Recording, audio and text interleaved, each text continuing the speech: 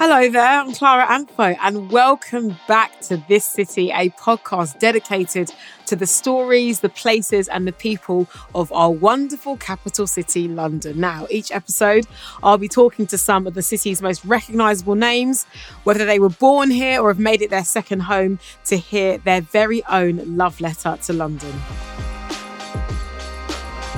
Today, my guest is someone who's been blowing up the internet in the last year with their satirical, self-produced video sketches. He has provided us with full, deep belly laughs and education on socio-political issues throughout some very difficult times, and his work rate is truly incredible. This man really has hustled. It turns out he's tried his hand at everything. A fashion blogger, a music writer, right through to his invention of Johnny Oliver, a character who is Jamie Oliver's Caribbean cousin that was his first video that went viral. From Derby to Zimbabwe via Norwich and Birmingham, I'm so glad this guy made his move to London. So please, without further ado, very excited to welcome this week the brilliant Munya Chawawa. Munya Chawawa. Hello, Clara. How are you doing? I'm great, my friend. How are you? I'm good. For some reason, it sounds like I've just smoked about 50 cigarettes, but actually it's just because I'm so excited. My voice has closed itself off. Well, you know what? Let's let everyone know what the situation is. It's currently around 8:30 in the morning. We are squeezing each other into our quite random schedules, and I think I'm getting you at the best time of the day. I feel, You're catching me just before the rye bread, salmon, scrambled egg special. So This is a rare moment. I was already doing up Johnny Oliver just before you called. So some jerky flavours in your breakfast. Jerky flavour. That's right. Munya, I'm so happy that you are on the podcast because there is so much to discuss. First up, I just want to say thank you. You have provided me with, those belly laughs that you only have with like your favourite cousin or like with your best friend. You've given people those laughs. Like, how honestly does it make you feel to see your work be received in the way that it has been? Well, first of all, thank you so much for saying that. It's very surreal for me because, I have my camera and my tripod in my living room, and, there's no massive scale of production behind these videos. So in my mind, I'm doing something very simple. And initially I was in my mind's eye, I was visualizing my good friends watching the videos and taking some enjoyment.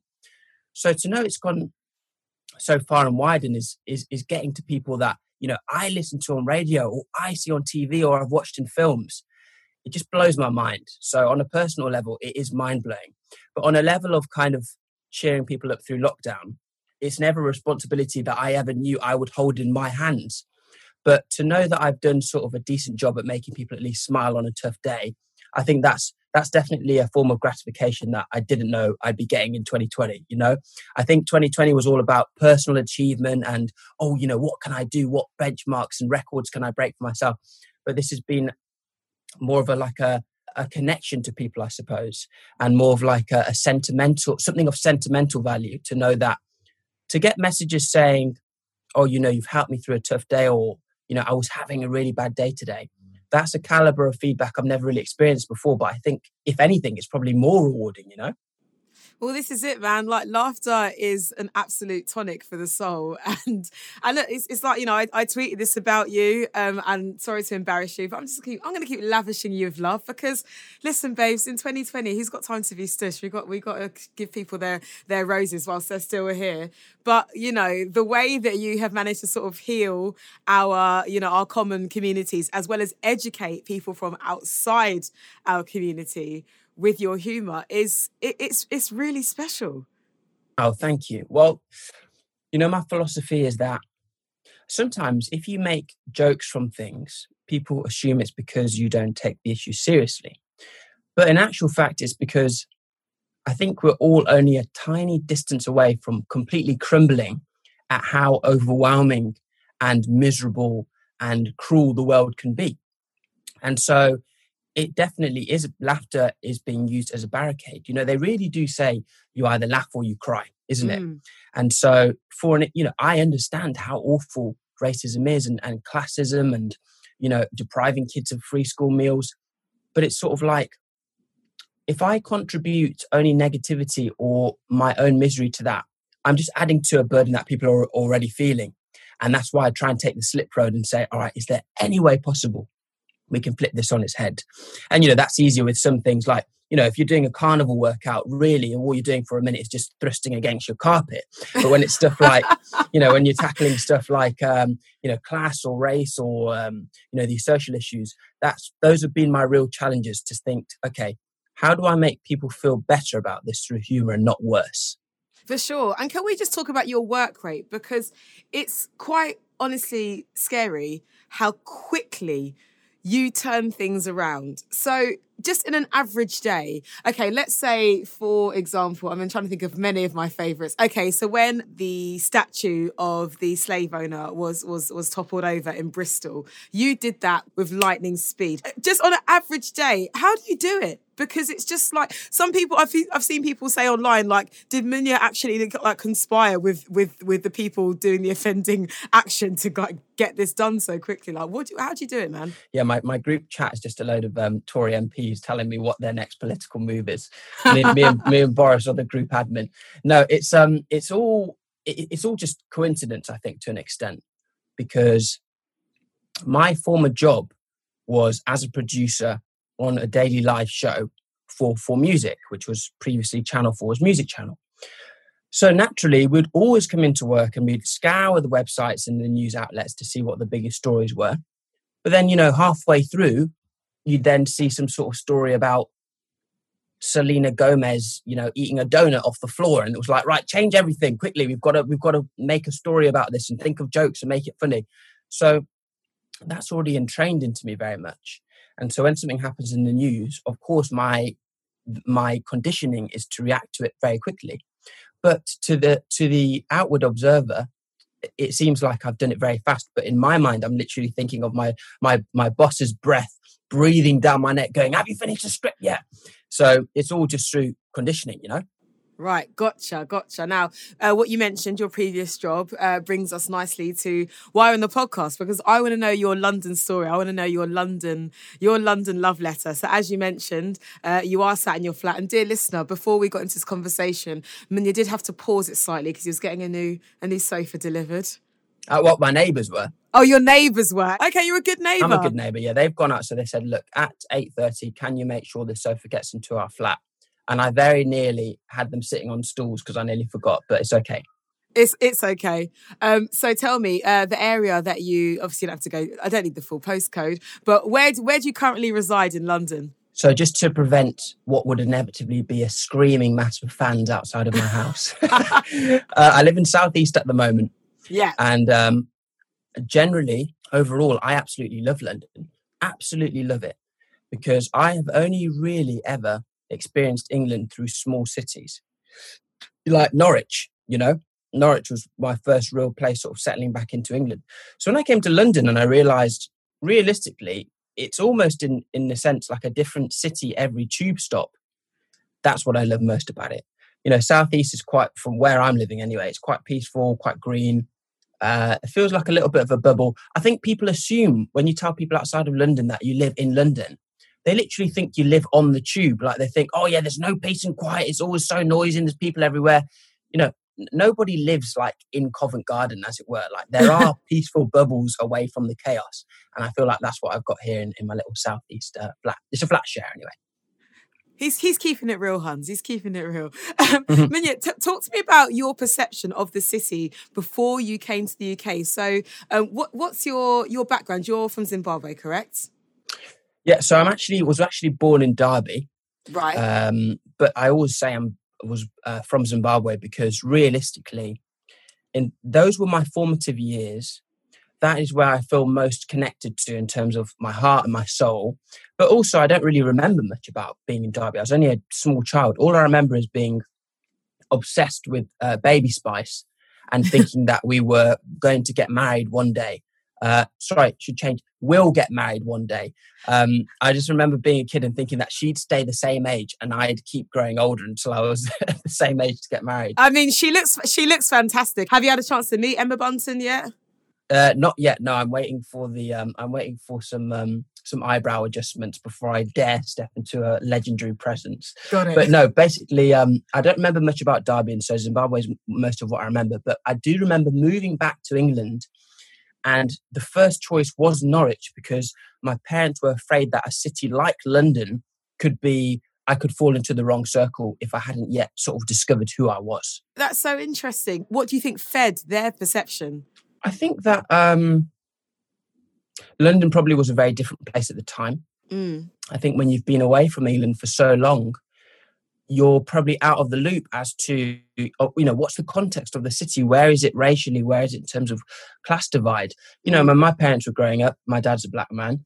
He was experiencing racism in England, on the bus, things being thrown at him, things like that. So it was just this sort of this trepidness of, if we go back, is it still the same?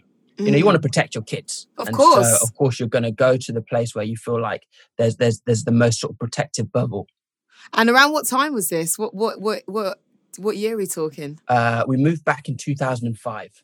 2005. So little Munya goes back to Norwich with his parents first and then decides to come to London. So what made you think, all right, I need to be there? Like, what was it about the city that you thought, okay, this is where I need to start making things happen? So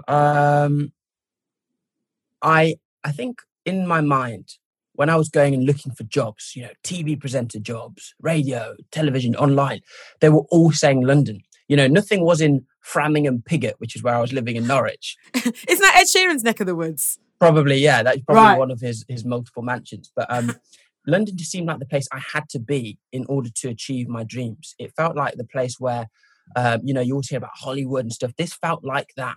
And I thought, I've got to be there if I'm going to have any chance of doing what I want to do professionally. This podcast, it's for people that were born here, people that moved here, like whatever. It's for everyone because, the phrase is London is open, right? So what was your perception of it and what made you think, okay, this is where I need to be to get things popping? So I think when you're in Norwich, when I was growing up in Norwich, we'd always take trips out to London. Do you know what I mean? It felt like, oh, this is a special treat. We're going to go to London this weekend. And we'd go there and things would quickly switch from, a load of pheasants, which is what was around where I was living, to just people everywhere, all different kinds of people, different kinds of shops. I remember always being so enticed by street performers. I always loved going to Covent Garden and seeing the magicians and just thinking, this really is where it's at. And so naturally, as I began to grow older and I started to think more about work and less about sort of entertainment, in the sense of, I started to think with an adult mind of where do I need to be to achieve my adult dreams of being in TV, radio, media. All roads led to London. And so then it was just a case of, how do I make enough money to actually live here for more than 2 weeks? Mate, tell me about it. Those initial steps into trying to get a career off the ground in the city. Like it's not easy, because I'm sure people are seeing what's happening with you now and maybe are wrongly assuming that you just popped out of nowhere. But this has been a long grind, right? Oh, Clark, hi. Do you know what? I tried everything. Because, okay, my philosophy, first of all, was I always tried to think about whatever my goals were as like or whatever the obstacles or barricades were. I was thinking of them as like a wall. So I was trying to break it down, scientifically almost. And I was like, okay, if there's a wall in front of you and you are hammering away at it with an object, it could be a pickaxe, it could be a teaspoon. But technically, if you kept going, eventually part of it will come down because obviously all you're doing is just relentlessly chipping away at this material and it must crumble. So I was just in my mind going through different tools. I was like, am I going to be a fashion vlogger? And I tried that for a little while, literally getting out my 5 vintage jackets and going to bloody Primark and doing some sort of terrible haul and being like, I don't think this is really resonating. There's something, I think I'm lacking a bit of the Zoella magic. I had no idea that you were a fashion. That's incredible. I mean, you say fashion. I mean, if I was to show you my wardrobe, I think very quickly the Zoom call would end. But Then I was trying things like music blogging. So I would try, as soon as releases would drop, I would write up a review. I'd review Kendrick's album, A$AP Rocky's album. Thought, it's not really hitting. Radio I tried doing like weekly news roundups on Twitter, 6 and 60 I called it, where it was like 6 stories in 60 seconds. So I've been around. Look, I've been making content for, I will say, close to 7 years. Well, I remember my first memory of you, seeing you out and about, was probably around, I want to say 2016, 2017 at the Brixton Academy at the NME Awards, and you were backstage reporting, and I was like, oh, okay, that guy's got interesting eyebrows. He's doing what it do. And I think I might have seen you like around the BBC building a little bit. And then I kind of didn't see you for a while. And then all of a sudden, these videos start popping up. And then I got to learn of Barty Crease. And life was never the same. It's that's what I fully intended. You see a little bit of me, and then boom, out of nowhere, Barty Crease in your face. That was always the goal. So Barty Crease, for anyone who doesn't know, is my news character. We're not just being absolute filth on the podcast. Listen, you can say what you want on this podcast, honey. You can say what the hell. You can even say the word fuck. How about that? Okay, that sounds great. I haven't got a character called that just yet, but right. I'm working on it. But I think it was very strange for a lot of people, because even the guests that I interviewed on radio, when I was working at, when I had a show at Represent, I know a lot of them, it was very strange to turn around and all of a sudden, I was being featured on these music pages and stuff like this. And for me, I sometimes have a chuckle to myself, because it really affirmed to me, you've got to be nice to people, because you don't know what trajectory they're going to take. I remember bosses and managers who were complete and utter douchebags to me. And then all of a sudden it's WhatsApps, hey, we'd love to have a little chat. I tell you now, they just get the straight blue ticks. Now, I'll always be polite back, but I remember, I remember. Listen, we are kindred, because woodwork crawlers, when things get popping, it's very fascinating to see who decides that you're now, useful or relevant to their lives.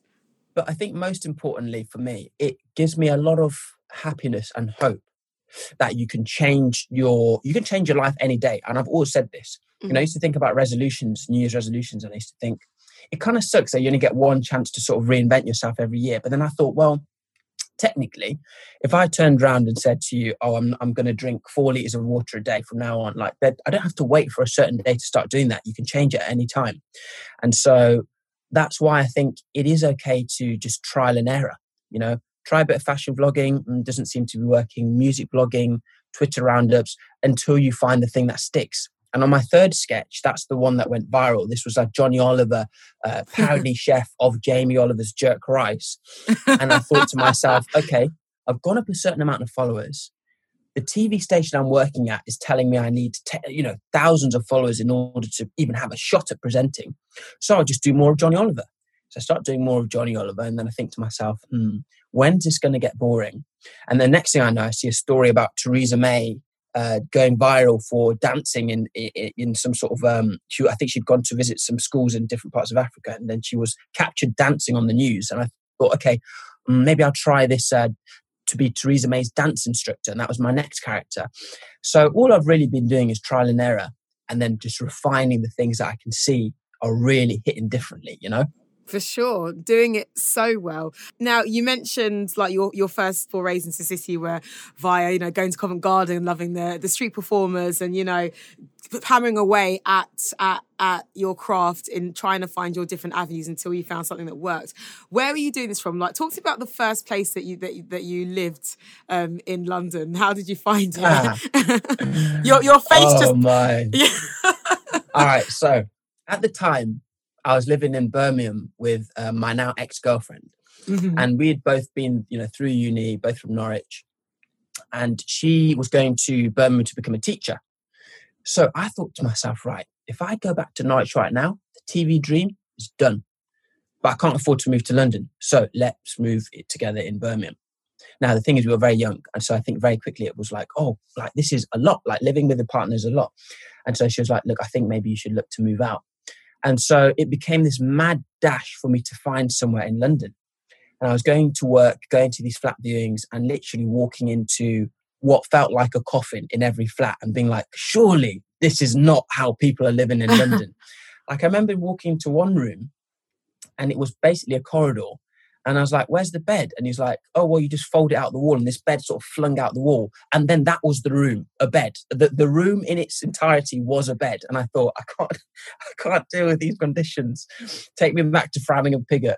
And anyway, I found this place. It was partway Clapton, partway Homerton. It was right next to the Hackney Marshes. Mm-hmm. Now, if you've been to East recently, you'll know that, you know, the buzzword is gentrification. And true, anywhere that you walked around my neighborhood was just sort of middle-class families walking their dog Monty or whatever, right? But this pocket where I lived had not been gentrified.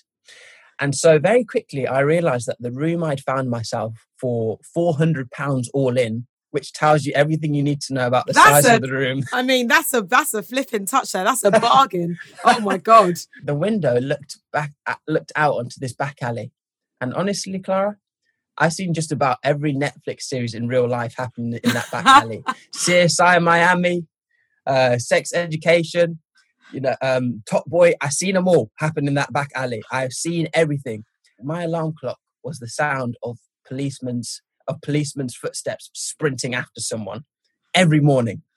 You know, I remember one day it was like a really hot day, and I remember hearing this commotion outside my window, and this dog had just collapsed. And a dog had collapsed, and instead of taking it, whoever these people were, instead of taking it some water or whatever, I remember them just like wrapping it up in this leather jacket and carrying it off. Just thinking, what have I just witnessed? A dog being transported on the hottest day of the year in a leather jacket. Wow. So yeah, man. But do you know what? I think those experiences are good because it's just a bit of a wake-up call. It forces you to be street smart. It forces you to realize this is the world, you know? And then it makes you appreciate when you find somewhere a bit nicer and a bit quieter and a bit less sort of a bit less commotion. I think it's the light and shade, isn't it, as they call it? Oh, for sure. And like, you know, I wouldn't want the city to be in any other way, to be honest. How did you find getting around when you first moved here? Because I know people from outside of London, when they first see that tube map, they're like, oh my God. Were you quite quick to get smart to public transport? Well, you see, my dad is quite a mysterious man. Okay. Quite an unconventional man. And he was obsessed with this idea of us being, you know, street smart the second we exited the womb. And so what that meant for him, for example, is when I moved to Norwich, he was like, right, I want you to be able to walk to school by yourself. And we're going to do this as a step-by-step process. So on the first day, we walked to school together. Then the next week, we walked to school and he was sort of slightly behind me, like a sort of lingering stranger. Right. So then I would literally look over my shoulder and he'd be like a centimetre away. Hello. From me, but not walking next to me. I was like, fine. And then it basically got the distance increased to the point where he was sort of walking maybe like 5 minutes behind until I was confident enough to walk by myself. Right. So with the tube maps, it was the same thing. We got to London. He taught me how to use it. And then for the next few times we came, he would just sort of stand next to me mute whilst watching me calculate the tube map. So I'm pretty sure there's a sort of a police record of my dad somewhere where he's like, he just continues standing behind this little boy. Why is it this kid? Why did he just stand next to him without saying anything? But no, he sort of helped me to navigate the city, very much throwing me in the deep end and going, cool, here's a map, work it out. Where are you going? So when I came to London, I was already pretty well equipped. And to be honest, I love the tube because you can use the time, can't you? Yeah. You can listen to a podcast. You can listen to this podcast. Right. You can read. You can sketch. You can write. You can work. So I don't actually consider traveling in London to be dead time. I'm always trying to use it. And so many times I will actually write a sketch on the way back from somewhere. And the time is because I can see a story when I'm out and about and go, guys, sorry, I got to bounce on the coffee. I got to go do something. On the tube home, I'll be writing the sketch, get home, get it done. So, you know, sometimes it even contributes to the speed. Giving me Superman. I love that. Like, sorry, guys, got to go. Slowly opening the shirt with like my little Superman skin tight costume underneath. I can see it. What, by the way, what is it like for you on public transport now? Do you get recognised quite a bit? Yeah, now it's got to a point now where it's sort of some days it gets a bit scary actually, because I think even from last year, people, I would see people like filming me on the tube and stuff, which isn't my favorite. I'd always prefer just people to say, "Oh, come out, can we have a photo?" or whatever. I wish people could see this because it's just amazing the way that people try and film me these days. They'll honestly, they'll act like they're doing their makeup routine, but I'm like, I can see your hand on the record button. Or they'll do this thing where they pretend to fall asleep and the phone's just coincidentally resting on their chest at the exact height of my face. Oh, come on, really? And it's got to the point where during summer, when it was really boiling hot, I mean, you couldn't not be outside. I don't have a garden, but we have a little balcony. I would have to go onto a balcony with a t-shirt on my head and these alien glasses because people were driving past and spotting me and then like pulling over in the middle of traffic and jumping out and being like, "Oh, can we have a photo? Come down, say something for the camera," on my own balcony. Or people would drive past and then message me saying, "Oh, I know where you live now." Oh, God. So I was like, oh gosh. Because remember, I never really signed up for any degree of fame. I only sort of just wanted to make my funny videos. So this is something that I'm trying to navigate. And I think in London, where there's so many people, now it's pretty hard to avoid at least maybe one or two people who've seen my vids. Well, this is it. But you know what? I think one of the I guess, I don't want to say bonuses because as we know, we are in a wild time. But I have to say, having a face mask on, now that's mandatory. That must be a little bit more helpful. It honestly because doesn't even work. The brows down. It is the brows. Unless they can make a monobrow face mask, then I'm afraid people are still going to keep trying to film me pretending to do their makeup. But it's fine. I get it. It's like, it's sort of, if you've brought someone happiness and they've shared that with friends, I guess they want to be like, "Oh, look, he's here."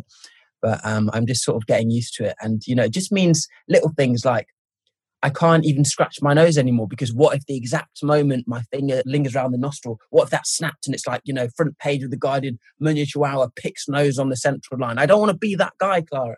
And you know what? Hopefully you will never be that guy. But I am just saying, I wouldn't do that to you. I was like, let me just take a cheeky screenshot. It would be a pretty slow news day. It'd have to be a pretty slow news day for me to be on the front of The Guardian picking my nose. I think I've got ahead of myself there. I mean, this moment is look. It's look. I'm going to use all the buzzword: unprecedented. We don't know what's around the corner. Unpredictable. But the hope is that we're going to get back into the clubs and out and about. So I have to ask, what are your best raving memories of the city? Like, where are your sort of hangs for like music and going out in the club? Are you the first on the dance floor? Oh no, absolutely not. I'm very. I'm only confident really around the people that I know to a degree. So when it's strange, when you go clubbing and it's just all strangers, honestly, I know I have some semblance of rhythm, but it just disappears as soon as I get onto the club dance floor. Honestly, my shaku is so stiff. I'm actually ashamed of myself. You shaku off the beat? I shaku off the beat proudly. I don't even know where the beat is nowhere near my shaku. Anyway, I think I prefer nights where there's a little bit more of a focus. So what I mean by that is hip-hop karaoke. I don't know if you've ever been. Mm-hmm. Hip-hop karaoke used to be near Oxford Circus, now it's moved to Hoxton. And that is a night where you go to watch people perform hip-hop karaoke, literally. And usually you get the sort of same faces there. So I'm quite familiar, I feel quite comfortable there. Although I will say, it was one of my first nights out in London and something very bad happened. So I had a friend who was part of the team that organises it, and he worked in the same building as we did. And he went, "Right, guys, everyone from the office, come down to hip hop karaoke. It'll be amazing." Now, these times I wasn't doing comedy. Neither was I doing comedy rappers. However, I did like freestyling. Me and my sisters, when we were in Norwich, to pass the time, naturally, we would freestyle. So we went on this night out and I could hear people really nailing their performances. The crowd was going wild. It was like a scene out of 8 Mile. And I thought, I'm going to do one of my freestyles. So they said, "Right, what tune do you want to do?" You pick up this long book. And I just looked at any old tune and I went, I'll do, what do you call it? I'll pick this tune. So the instrumental starts playing. It's my turn. So it's like, the DJ's like, "All right, counting me in." He's like, 1, 2, 1, 2, 3. And I start freestyling and sort of like everyone's hands go down. And then I just hear this record scratch and the DJ's like, yo, no freestyling allowed. You got to take it from the top. So I'm like, oh shit. So now I look at the lyric sheet and I haven't picked something nice and slow like 50 Cent In the Club or, something with even less words. I've picked More Money, More Problems, Biggie, Mace, Diddy. Right. All 17 verses of it. I don't have a clue what the words are. So they hand me a lyric sheet, and I literally stand there for 2 minutes, shaking, sweating onto this lyric sheet, butchering one of the best hip hop songs of all time. And I could not show my face there again for 2 years, Clara. I was mortifying. That was at the Social on Little Portland Street, right? Yeah, man. I can remember the horror. It was one of those ones where I finished the performance, in quotation marks, and walked back to our office gang. And one of them was like, well, I mean, you picked a good beat. And I think when they're commenting on the beat and not a single one of your lyrics or performance aspects, yeah, you've butchered it. Yeah, but look how things have come full circle. Yeah. So I think that showed him, didn't it? He should have let me freestyle. He was just trying to shade that light of mine. Exactly. It was a formative experience, shall we say. Minya, I want to talk a bit about food, because you did mention at the start of our conversation that you were having the rather, I guess it's kind of a bougie breakfast. A bit of rye. I think rye bread feels fancy to me. It's because someone said that they pump all of the normal bread full of stuff. And I always get really freaked out when I think about there being like loads of different jellies and substances and like animal parts in something as simple as bread. So I was like, do they do it to rye? And they're like, no, rye's good. So I just snatched it off the shelf this morning. But I am not bougie, Clara. I tell you what, when I moved to London, yeah, and I didn't really know how to cook like that, one of my first meals was 3 forms of potato. So I had mashed potato, chips, and roast potato in the same meal. Because I thought each of them would bring something different to the meal. It didn't. Listen, there's no jerky flavour in that. That's just...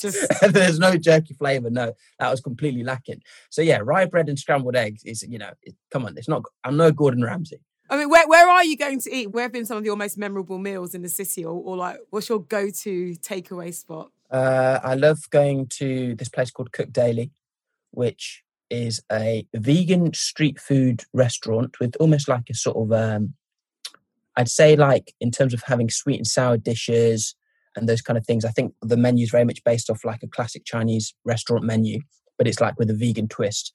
Very, very popular amongst grime artists for some reason. Yeah. Like Jamie Skepta had them at the BBK takeover at the O2 a couple of years back. Childish Gambino went there when he came to London. Really, really great. I think it's now moved to Box Park in East. Yeah. I love Thai. So I go to Highbury Islington. There's a place called Ray Beng, I think it's called. Really, really good. And Caribbean food. Now, when I moved to London, I had been nowhere near a plantain ever. You see, I can't even say it right. No, you can. I was just going to say, you say plantain, which is the correct way to say it. Let me categorically state that now. Plantain. It is. Crew. Oh, yeah. It's plantain. Carry on. There we go. I'd never even experienced plantain or anything like that. So you can imagine when I went into my first Caribbean takeaway, I was so baffled. I thought, they were so rude to me. I thought, right, where's TripAdvisor? I'm going to write a review right now. Terrible service. And I remember sort of speaking to someone about it and they said, no, that's how you know the food is good. Exactly. I thought, what? So having my self-confidence degraded over not knowing what curry goat was is a means of telling me that the dish is good. I don't think so. I proper kicked off and then I realised, okay, actually, this is the way. This is the way it's got to be. So I've had mixed experiences with Caribbean takeaways. I've had some that have been an absolute taste sensation, and then some that has given me food poisoning for 3 or 4 days. Oh, gosh. So it's been a bit of a Russian roulette or a Caribbean roulette. But no, I think being introduced to that, to kind of that world of food has actually been amazing. And it's just crazy to think I was growing up without even knowing this is like, it existed. Like I didn't know what rice and peas was. I didn't know what jerk chicken was. So coming to London and kind of having Caribbean takeaways on my doorstep has been one of my favourite things. Well, yeah, I mean, I wanted to ask because, and you kind of led to it beautifully. From what I know, Norwich and Framlingham, where you mentioned, is that how you say it? Framlingham. Framingham. But confusingly, there is a Framlingham as well. Aha, I see. Yeah. I'm guessing they're not the epicenters of Zimbabwean expats. So coming to London, was that an edifying experience for you culturally? I mean, you mentioned it via food, but did you find any level of comfort with who you were and who you are? So when I lived in Zimbabwe, you have to remember that, interestingly, most of my school were actually Muslim or Hindu. And then maybe about 30% of the kids there were black. And there was not many mixed race kids. So even though I sort of was growing up, I was actually growing up around every race apart from white people, actually. So when I moved to Norwich, obviously that was completely flipped on its head. I was very much isolated. There were so many things about the culture that I was just completely deprived of. Like, I didn't know what Afrobeats was. I didn't know what dancehall was, because there was no one who would listen to it, and there was no way for me to know. They weren't playing it on the radio stations I was listening to. So when I moved to London, and it's just this complete influx of music and food and culture, and I'm back amongst people that I feel familiar with and I feel at home with. Of course, I felt completely at home, and I just exhaled this big sigh of relief, because I wasn't having to sort of construct a personality every day, in the sense of, when you're not around people who look or are like you, you're sort of trying to fulfill a stereotype of what, well, I was anyway, at university and in Norwich, somewhat of trying to fulfill a stereotype of what I should be. So thinking of the music I should listen to or the way I should dress, because I didn't have a reference point myself. And so coming to London, realizing, okay, fine, not all black people are walking around with enormous medallions or mohawks or like jeans with rappers' faces on the back, all of which I had in Norwich. Wow, that visual. Yeah, oh yes. It's on the internet somewhere. Don't search it. I'm telling you now. Guys, sorry, we're gonna search it. Carry on. So coming to London and realizing, look, you can just relax. You can be at a comfortable level of it. You don't have to emphasize anything to anyone. That was just a real moment of exhale and being like, look, I feel comfortable. I feel at home. And that's what I always say. I say that London, more than anywhere I've lived, Birmingham, Sheffield, Norwich, Derby, is where I feel most at home in England. Well, Munya, we're so very happy that you feel at home. We're so very happy that you are just you. And thank you so very much for having the chat, babes. It's been a delight. No, it's been lovely. Thank you so very much for joining me for another episode of This City. I've been your host, Clara Antfo. And if you've enjoyed the podcast, please let us know. Tell a friend to tell a friend. Please rate, review, and don't forget to subscribe wherever you get your podcast so you can catch the next episode as soon as it lands. And also, do let me know who you would like to hear next. I'm all ears. Thank you so much again for listening. This has been a Sony Music 4th Floor creative production.